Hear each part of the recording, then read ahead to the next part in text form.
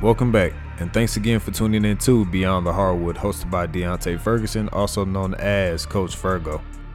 Today's episode, I'll feature Tyler Relph, NBA skills trainer based out of Dallas, Texas, and if you know T. Relph, then you know he is arguably one of the best basketball trainers in the world. His love and passion for the game allows him to pour into his guys like none other, and the relationships he has made along his journey have become something that goes beyond basketball. He also, during this time, has used his platform like no other trainer that I've seen to seek action for the injustices going on in our country still today.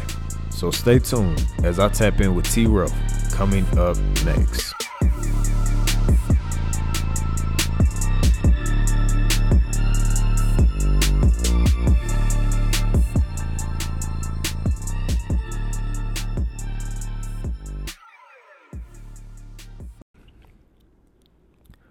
T. Relph, what's going on, man? What's going on, man? How are you? Man, all is well. How's everything down there in Dallas? I mean, it's been better, but hey, man, 2020 will be a good year when it's all said and done, I think. So, I can't complain. I was about to say, we about to go into the second half now, man. Shoot, we can't have as bad as the first half as, we can't have as bad as the second half as that first half was. Yeah, you'd hope not, but hey, man, I think it's opened eyes to a lot of people with everything that's going on. So, right. God's got his reasons. Right, definitely one of them halves that we needed to wake back up. So, absolutely. So, man, I appreciate you coming on, and man, let's go ahead and get right into it, man. So, let's kind of talk about you to start it off. So, you're originally from New York, right?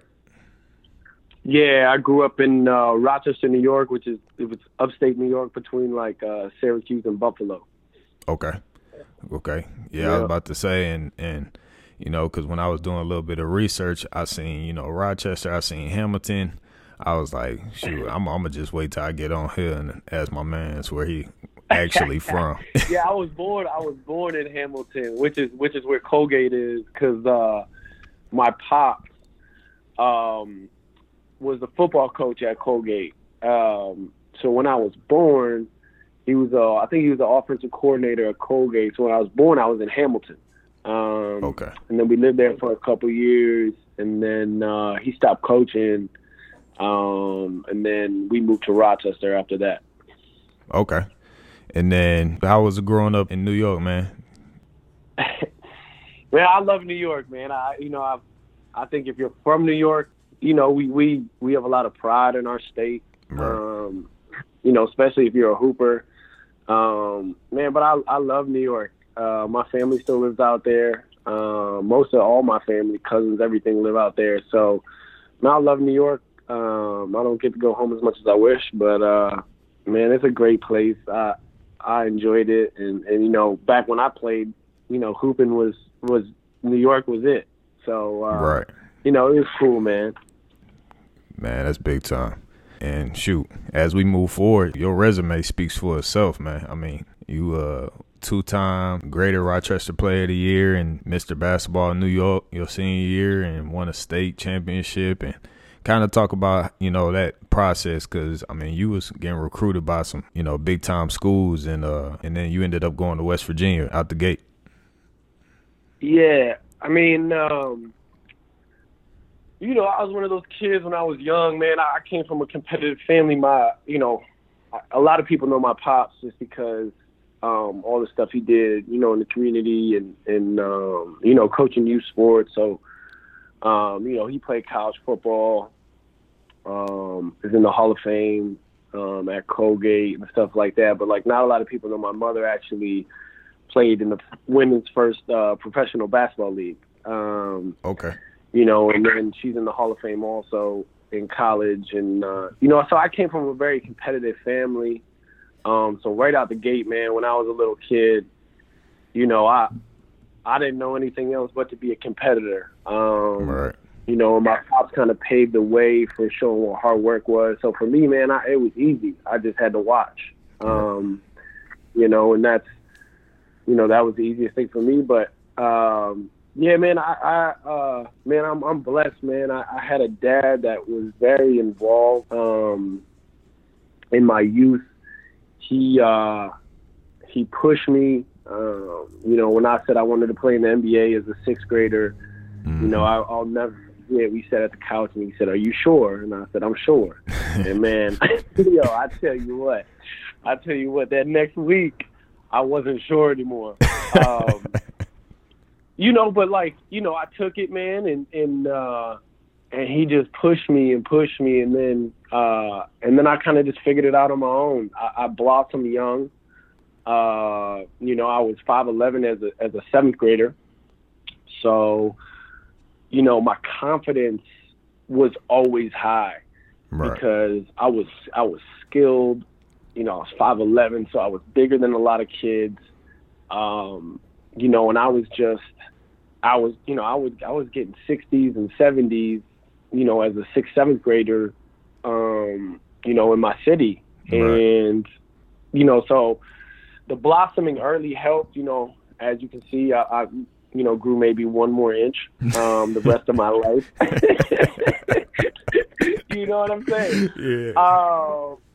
But yeah, man, I played varsity in 8th grade, and I just had a lot of confidence builders growing up, and I think right, that's a lot of what had to do with my success is confidence. Right. And I knew I worked harder than everybody. But as an 8th grader playing varsity, you come back as a freshman, you think you belong right away. You're like, yeah, no, this is my squad now. Right. And we were 4-17 my 8th grade year. And I was just like, I'd never lost before. So I was like, what? Like, I'm not doing this anymore. Right. And I was captain as a freshman just because, I didn't want to lose. Right. And people kind of took it as a joke, and I was just a fiery competitor as a young kid. And it was weird. I went to McQuaid Jesuit, which is all boys, private school, but it was the juggernaut back then of high school basketball, in our area, state championships and all that. And, the guys so I had 4 guys I grew up playing with, and we were all from the same town. So we would all went to the same public school, and I convinced all of them to go to McQuaid. And we grew up together, and that's kind of how we became so good in high school. We weren't more talented than everybody, but we knew how to play, and we knew how to win, and we knew how to compete every single day.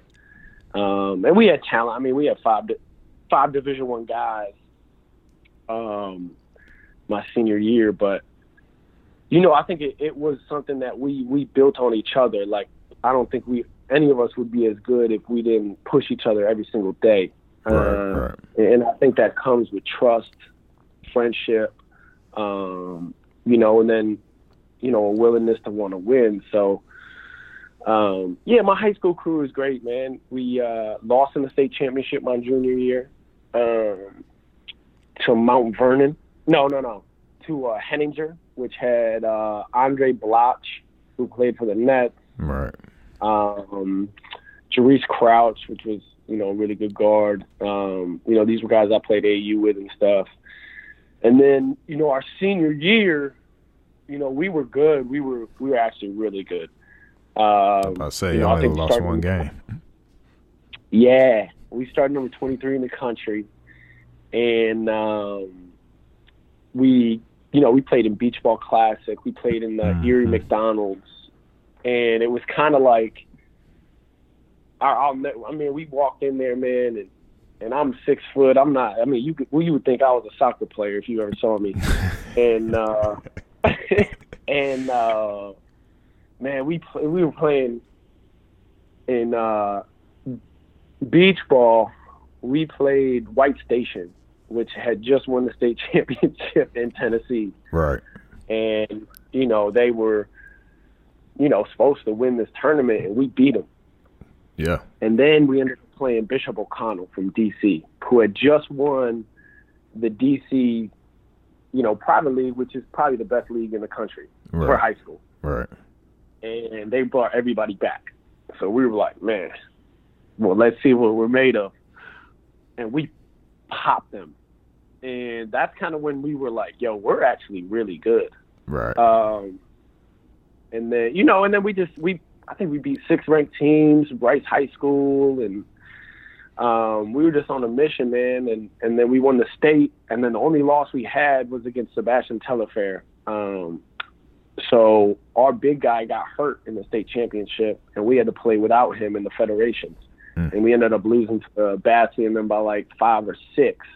And we beat them the year before. Okay. So I think if he didn't get hurt, I think we would have, he was a focal point, pick and pop 4, which back then he didn't have. Right. So in the ball screens, it was so tough, man. And he was so intelligent. But, yeah. And then I was blessed to have a scholarship to West Virginia and, and I can't complain about anything.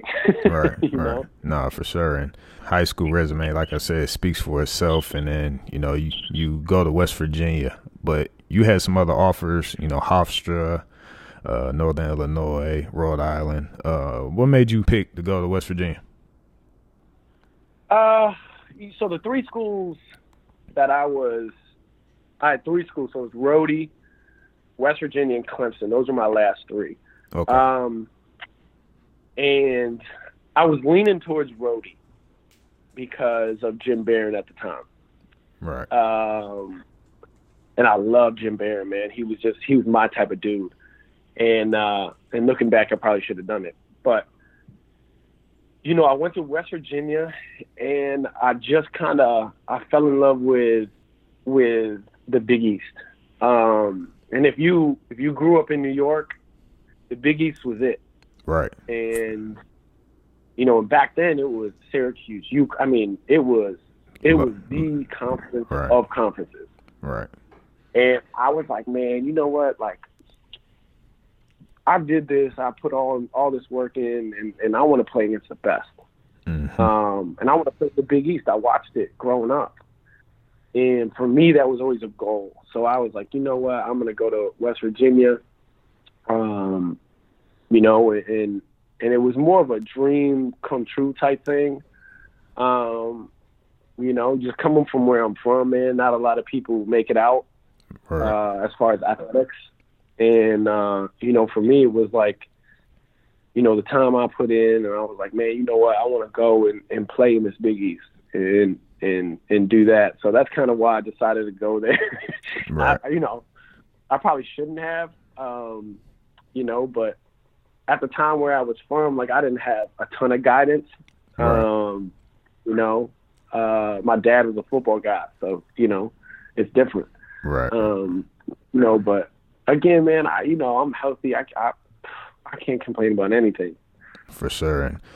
And you had a pretty decent year, as a freshman going to West Virginia. You averaged 5 points, shot almost, 37% from beyond the arc. And then, you end up transferring to St. Bonaventure. Kind of talk about that, because I think it's important for players or anybody to really hear your story, kind of in a sense, especially with nowadays in times with the transfer portal being as crazy as it is. Kind of talk about what made you decide to leave and go to St. Bonaventure. Man, looking back, I shouldn't have left, but I think as a young kid, you think you're better than you are. I walked in there being the Mr. Basketball in New York State, so, I thought I was better than I was.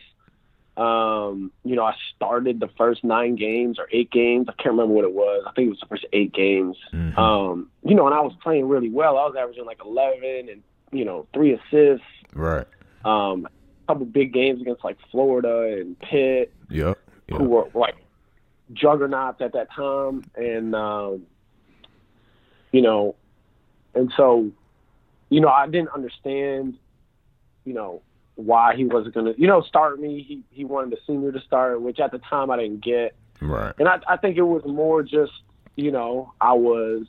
I thought I was better than I was, man. And I think at that age, you don't listen as much as you should. Right. And then, I mean, I'll never hide from it. I think, I tell all my kids, man, I lost focus as far as what was important in my life. Basketball was always the most important thing. And I think that was one of the issues. I didn't put God first back then. It was all basketball. So I lost kind of focus of what was important. And I started, hanging out late nights and, girls and, the, extracurricular stuff became, my focal point. Right. And, when you start doing that stuff, you kind of lose focus of everything. And so that's kind of what I did. And when I went to Bonnie's, it didn't change for the first, couple of years either. Right. Yeah. So, I mean, and you know what? I think everybody's story is different. And some people, everybody's like, oh, man, you don't have to tell you. I'm like, man, if it helps somebody, then it's worth it. For sure. And I think when I went to Bonnie's, it was, I grew up in Rochester, so it was about 2 hours from me. My mom really didn't get to see me play a whole lot because, I had brothers and sisters. So it was something where I was like, look, my mom can drive and come watch me play. At the time they were just coming out of NCAA, probation. Mm-hmm. So we were in the pits of the A-10. And I always like to challenge, so I was like, yo, let me try. And, right. It didn't go as well as I thought it was about to go. But, man, I love St. Bonaventure. I love everything about the school, the community. It's a basketball. If nobody knows, it's one of the best basketball atmospheres in the entire country as far as fans, support. There's nothing like it, man. So it all worked out in the end, man. Shoot, man, that's what it's all about, man. It ended up coming around for you, and you ended up having a really good 3 years to finish out your career there. And then you end up, if I had to guess, you were getting ready to go pro. And then you end up having an injury that put you out, a knee injury. Kind of talk about, man, that time for you, what you were getting ready to do and life after the injury. Yeah. So my senior year, I got a new coach who's still there right now, Mark Schmidt, who, probably is one of the most respected coaches, I would say, in the basketball industry. For sure. For sure. I mean, just a genius. I can't express enough, how he changed my whole life, my senior year. And I fell back in love with basketball. And so I was working. I felt great. The A-10 season, I think I averaged like 16, 17 in conference. I can't remember.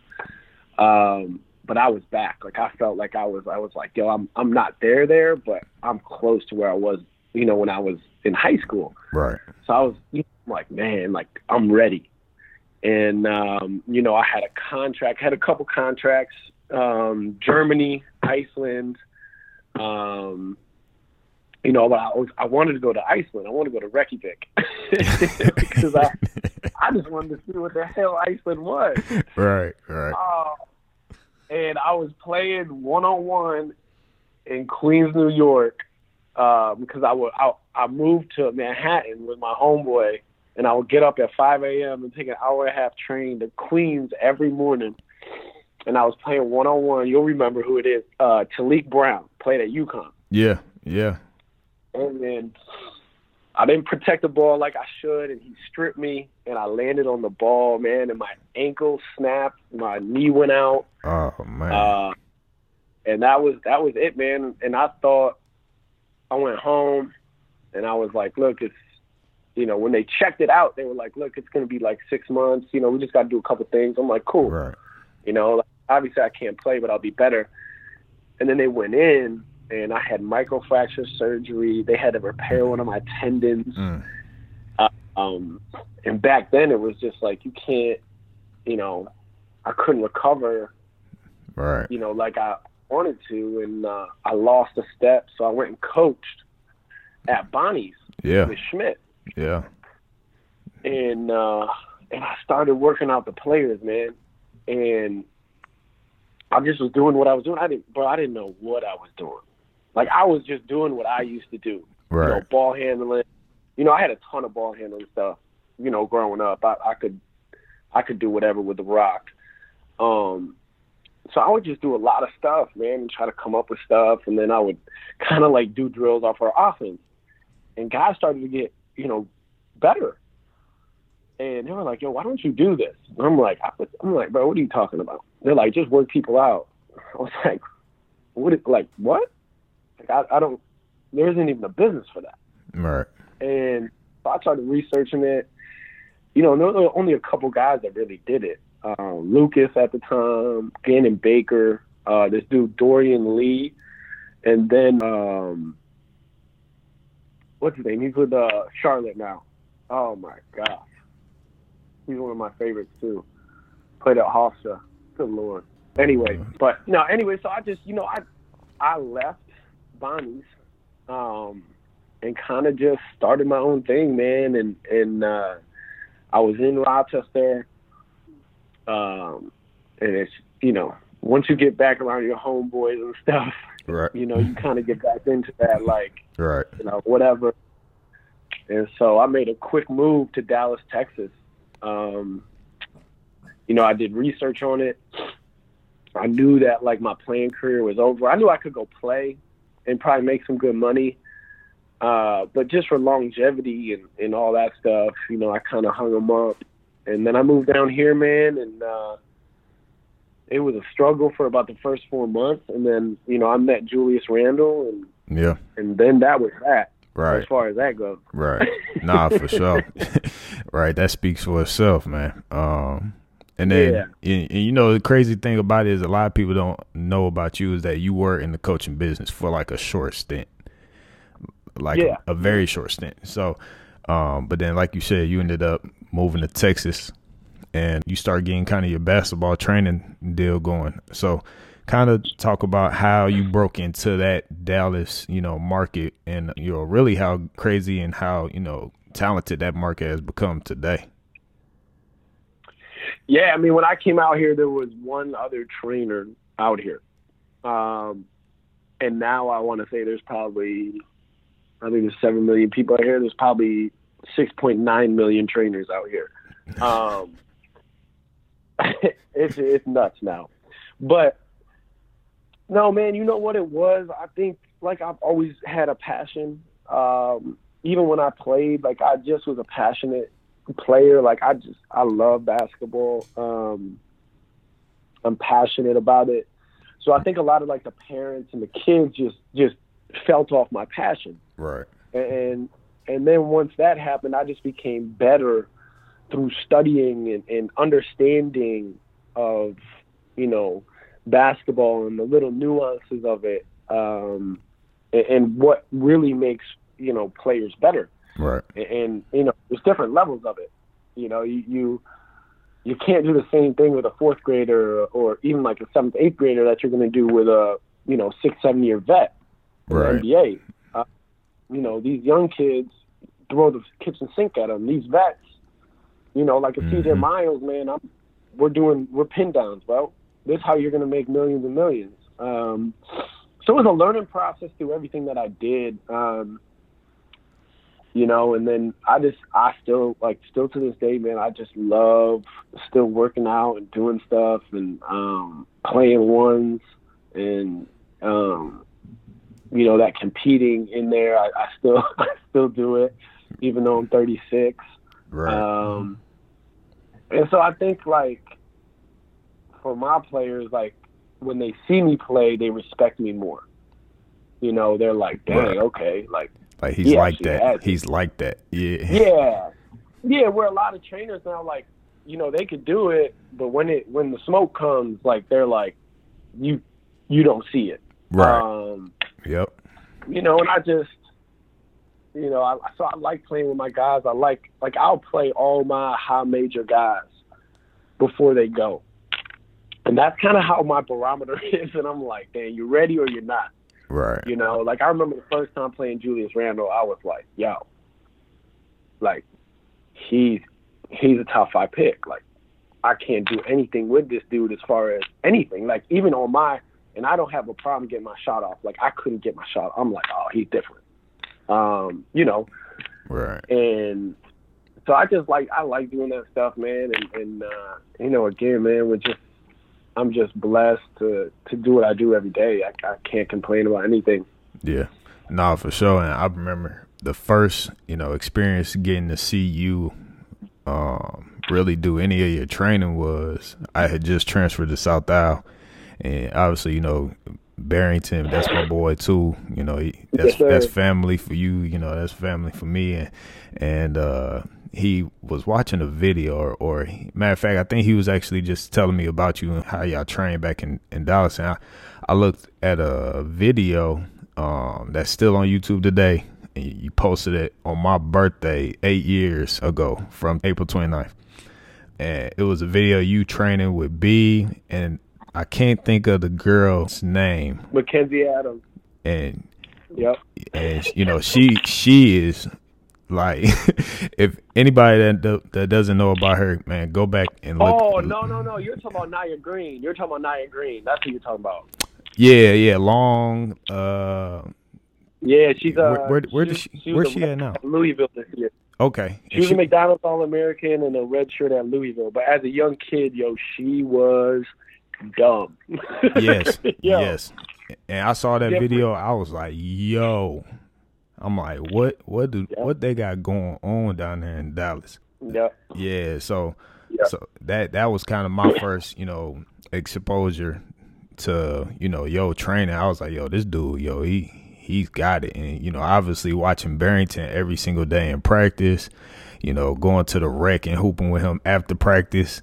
You know, I got, you know, exposed to the type of stuff that you know, put into him as well.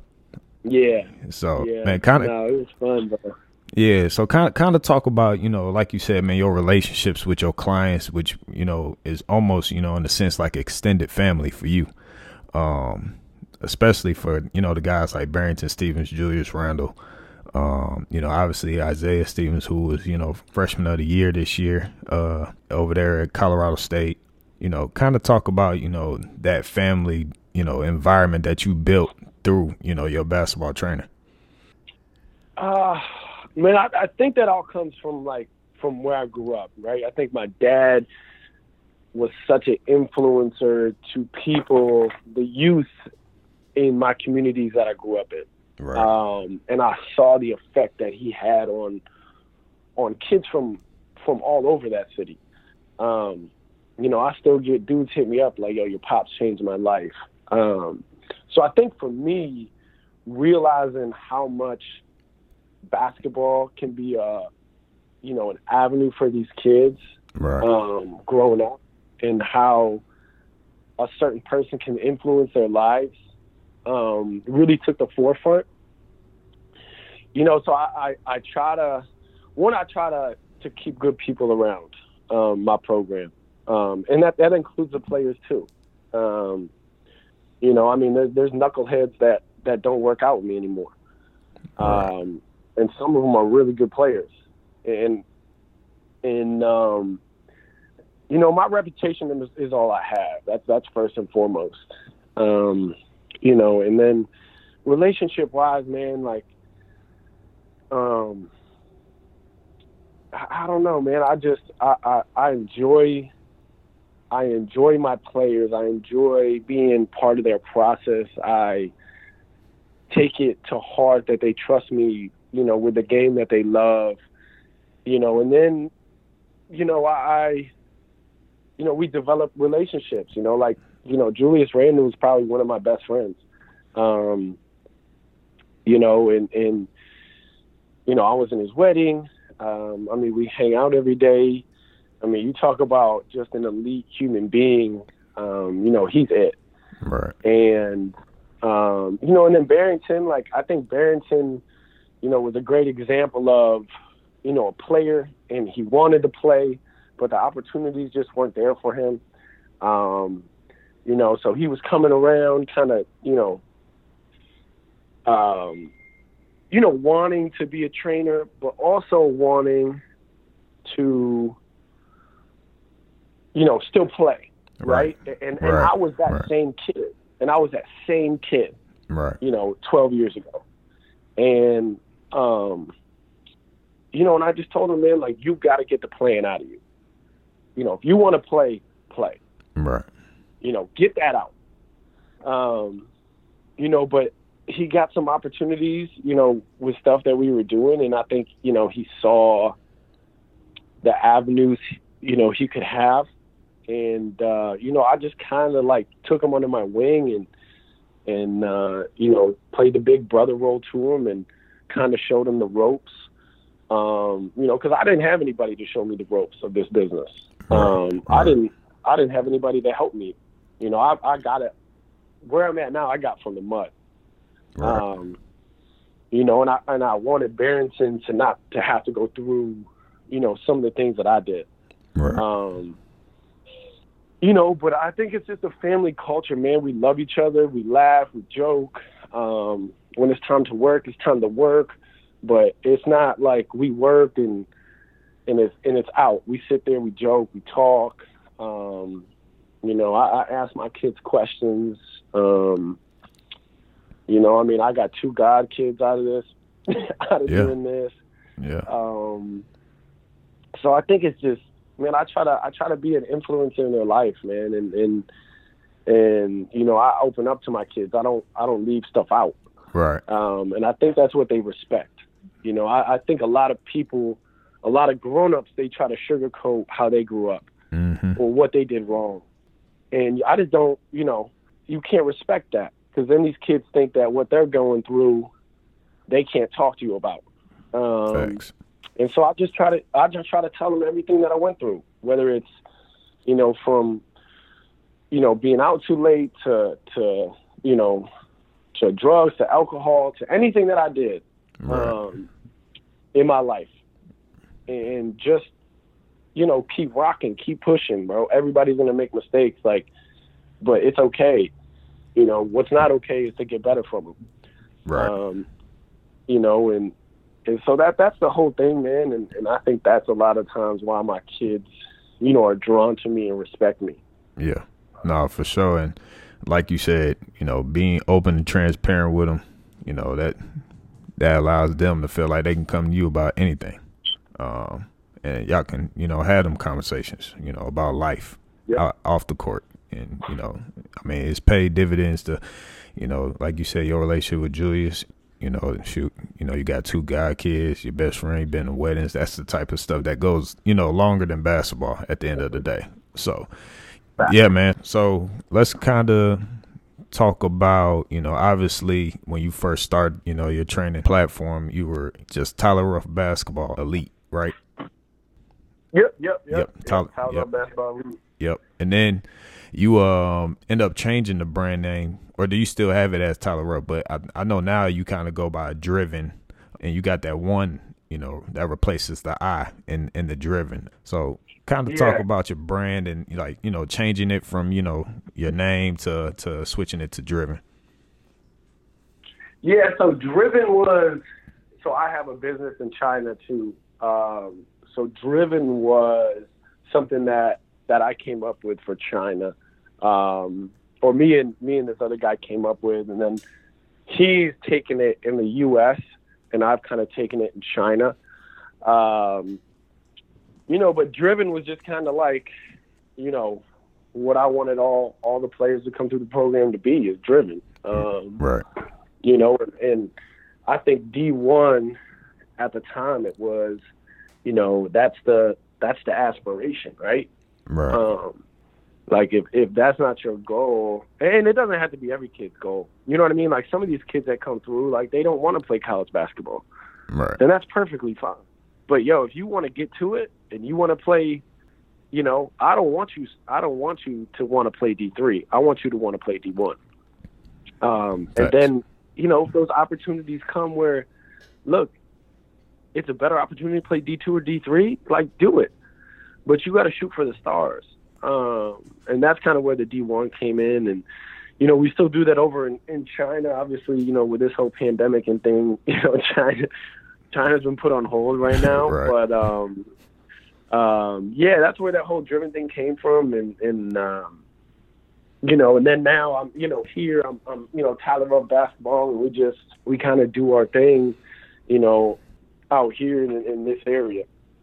Yeah, and shoot, I mean, like you said, like you've got, you know, your deal out there in China, and you know, you obviously from the jump, from starting back in basically what was it, 2010, when you kind of started the whole training deal, to, you know, now, you know, it's expanded, you know, to where you traveling across the country, and you know, you hosting clinics and, you know, all sorts of things, you know, of that nature. So, man, like, how vital has it been, you know, even for your growth and even for the brand, to be able to experience, you know, other cultures?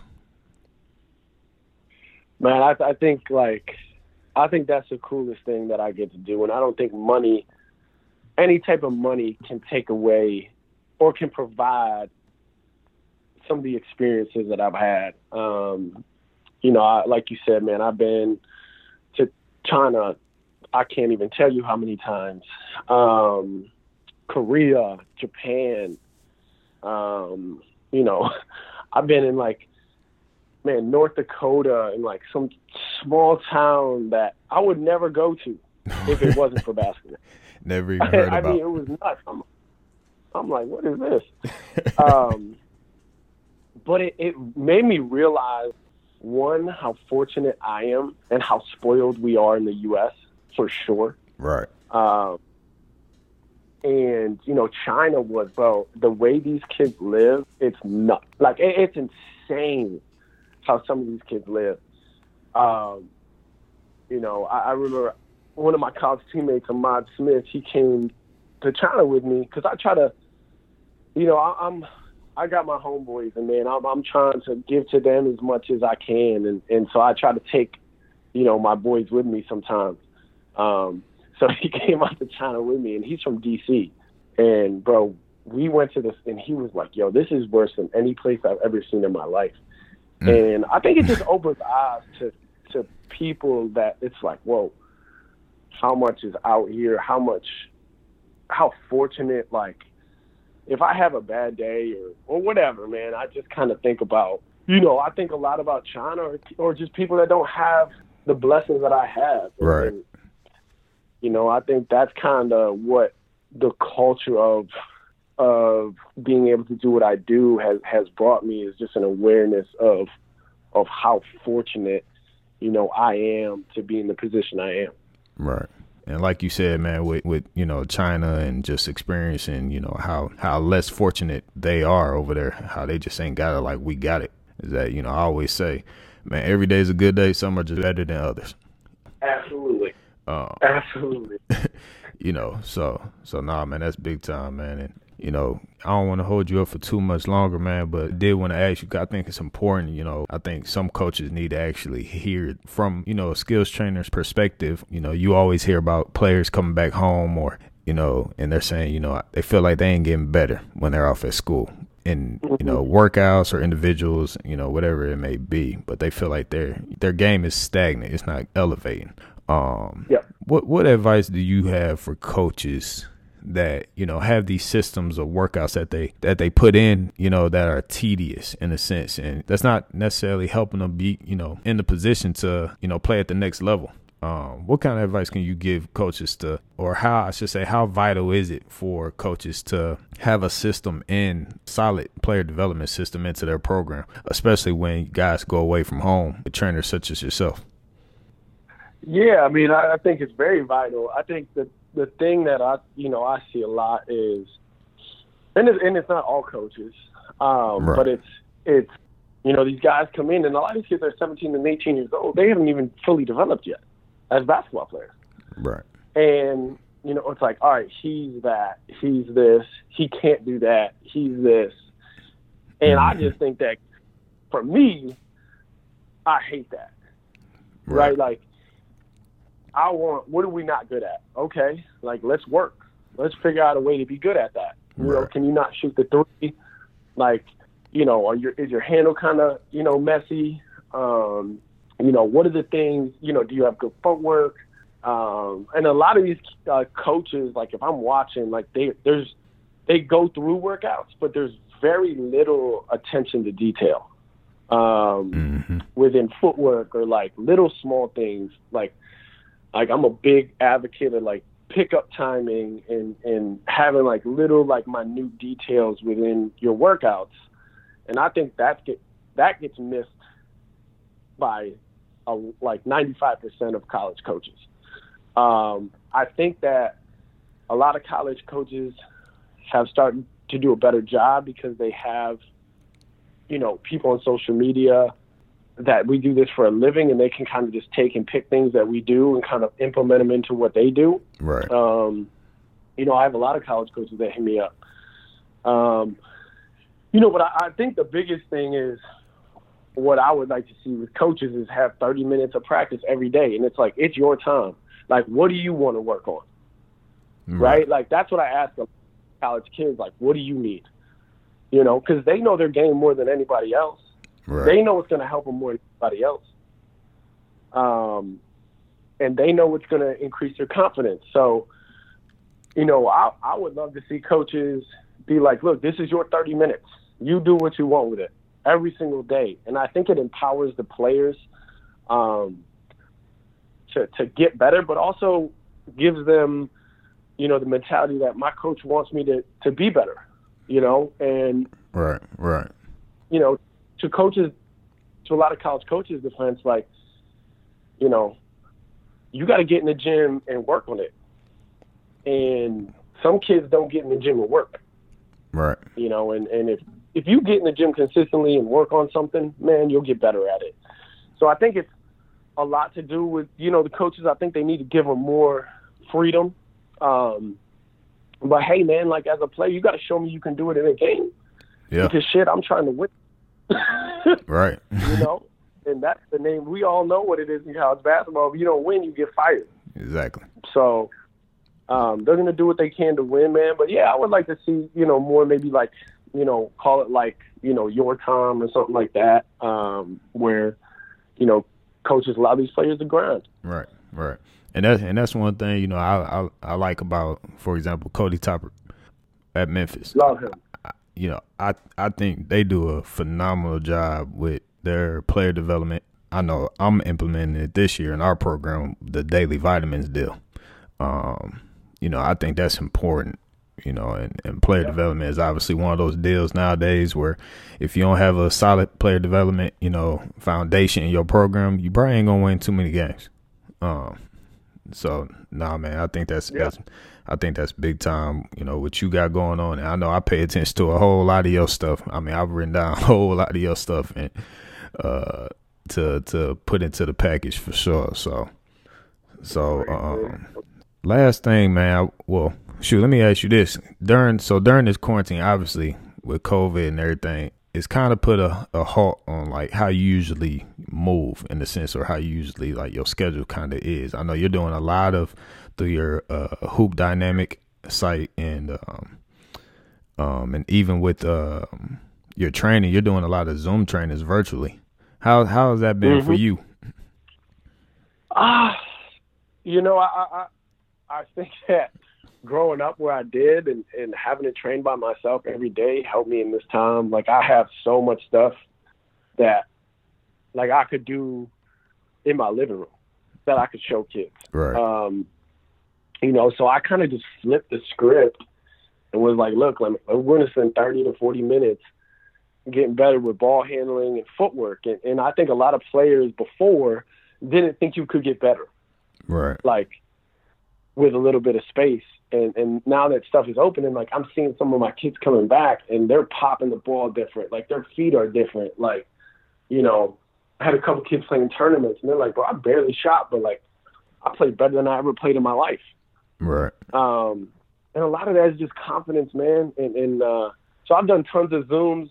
I do Zooms with French people. I've done Zooms with kids in Israel. And so I've just kind of, done that. And then, I think, for me, it's just, continuing to figure out ways to grow the business. So I kind of, I didn't sit there and say, oh man, I was like, all right, how am I going to make this work? Right. And that's just kind of how my mentality is.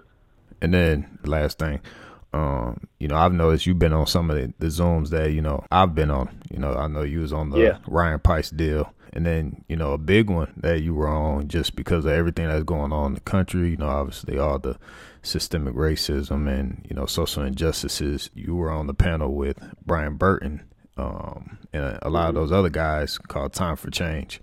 You've also changed your logo with the fist in it. So kind of talk about like your stance with what's going on and what, what was the motive or your vision for, joining these panels to help with, obviously what we're going through in this country with the racism and just looking for the equality for everybody. Yeah, I mean, I think the first thing is a shame that we even have to do this shit, to be honest. Right. And I had this conversation with my boy last night. It's like, I'm just sick of the fact that we even have to have this conversation, man. Like, it's a joke that as a country, like, why is this even a conversation? Like, this should be easy. But I think, man, I have, if I get married and you were to look at all, and this is the way I put it, and you were to look at all my groomsmen, right? Right. 90% wouldn't look like me. Right. And for me, as a white male and a privileged white male, this time, I think it was like, you know what, like, we need to, as white people, we need to be on the forefront as much as anybody else. Right. Because we need to speak out. Like, this is what's going on in this country isn't right. And, I'm blessed to have a huge platform where kids follow and other people follow. And, I don't know if I have racists on my platform or not. I don't know. But I'm a family guy. And just like we were talking before, like Barrington's part of my family, Julius is part of my family. It goes down the list. And so I'm going to stick up and I'm going to fight for what's right. And what's right is equality, man. Like, yeah. And it's not hard. And that's the part that I'm struggling with right. every day. Like, I don't understand why this is so hard for people to grasp. Like, why is this even a thing? Like, I was talking to my boy last night. I said, look, I got 2 eyes. You got 2 eyes. You got 2 ears. I got 2 ears. You got a mouth. I got a mouth. Right. Right? I got legs. You got legs. Like, what the fuck is the difference? For sure. And so, man, it's really, bro, it's been time, man. I've gotten emotional with my boys. I've even gotten emotional on some of the platforms I've been on just because, like, I just don't get it. But it's something that needs to be said and needs to be spoken about. And so, like, I changed my logo to Unity just because, when I'm going to get a gym and you better believe if I get this gym, like, there's going to be Black Lives Matter in that gym. Right. You don't like that shit, you don't have to be in my gym. Right. You know what I mean? Because there's a purpose behind this. And if people don't see it or people haven't spoken out about it, I struggle with them, man. Like, because I think everybody right now, we all have voices. So if you're not in the positive, keep it moving. And I think, the other thing is I made a post the other day, like, if you're a true Christian and you really walk in the Lord's path and you really, and we all make mistakes, don't get me wrong, right? Right.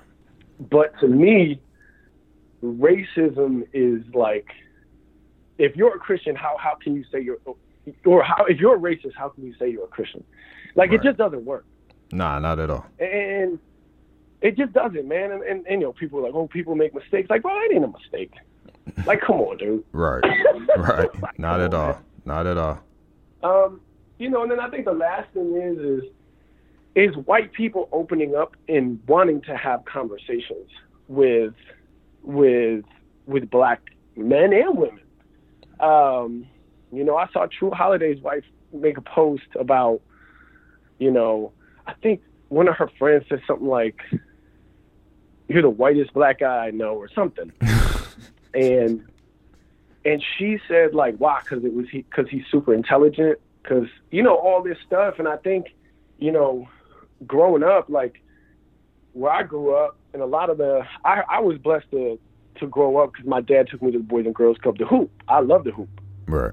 And so I knew right from the jump, you know, everything. But a lot of the guys I grew up with that didn't play basketball were in my white neighborhood. Like, what they saw was Boys in the Hood. They saw Menace to Society. They saw all these, and they were like, you know what I'm saying? And so they had this notion of like, oh, that's what this is. And I'm like, bro, you have no idea. Right. Like, right. Some of this, like, so for me, it's educational for the people, and I'll always say, I'm like, it's educational for the people that don't, and I hate to say the word, you don't have any black friends, because that, if you have black friends, you could still be racist. For sure. And if you don't have any black friends, it doesn't mean you're not racist, or it doesn't mean you are racist. Right. Right? Like, so I hate saying that, but I think for me, it's a conversation. So I just, you know, with a lot of the white friends I had, I'm like, yo, you need to, like, even if it's a stranger on the street, man, have a conversation. And you'll realize how, like, there's no difference in any of us. No, not at all. And, like, and we need to keep pushing, and that's for everybody. And, you know, I'm just not going to stop, man. And, you know, I hold it dear to my heart to change. And, you know, I'm here for all that. No, for sure.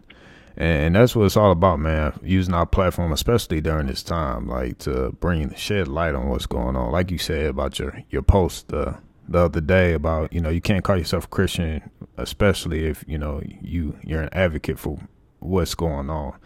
And I know I made a post a while back. It may have been back in May at some point, and I just posted, it was a Bible verse. It was 1 John chapter 4, verse 20 is, you know, it says, whoever claims to love the Lord and hates a brother or sister is a liar, for whoever does not love their brother and sister whom they have seen cannot love God who they have not seen. And I think that, you know, that's just so powerful, man, because you can't go around here talking about, you know, you love God, you know, you're a Christian, this, that, and the third, yet, you know, you're sitting back and you're okay with what's going on in our country, and it's just upsetting, and it hurts, you know, to see that we gotta do this in 2020. You know, I'm getting a little shaken up now talking about it, man. But you know, it's guys like you, it's guys like me, and, you know, coaches, you know, people with platforms. I mean, everybody needs to, like you said, man, come together and fight this, because this is obviously not right. But man, I don't want to hold you up, man. Man, I appreciate you taking the time out to come on the show. Man, I appreciate you, man, what you got going on over there. And, you know, man, I'm glad we was just able to connect, you know, through, you know, a simple relationship that, you know, me and Barrington got, you know, and you know, we've been talking, I think, every other week, you know, whether it's text or, you know, whatever the case may be, man. So I appreciate you. No doubt, man. No doubt. It's all love, man. I appreciate you having me on. And as you know, anything I could do, I'm here. Most definitely. Yeah. No doubt, bro. Holla at you. All right, man. All right, bro. Bye. Thanks again for tuning in to Beyond the Hardwood. Quick reminder to share, subscribe, rate, and leave a review. And until next time, remember, life goes beyond the hardwood.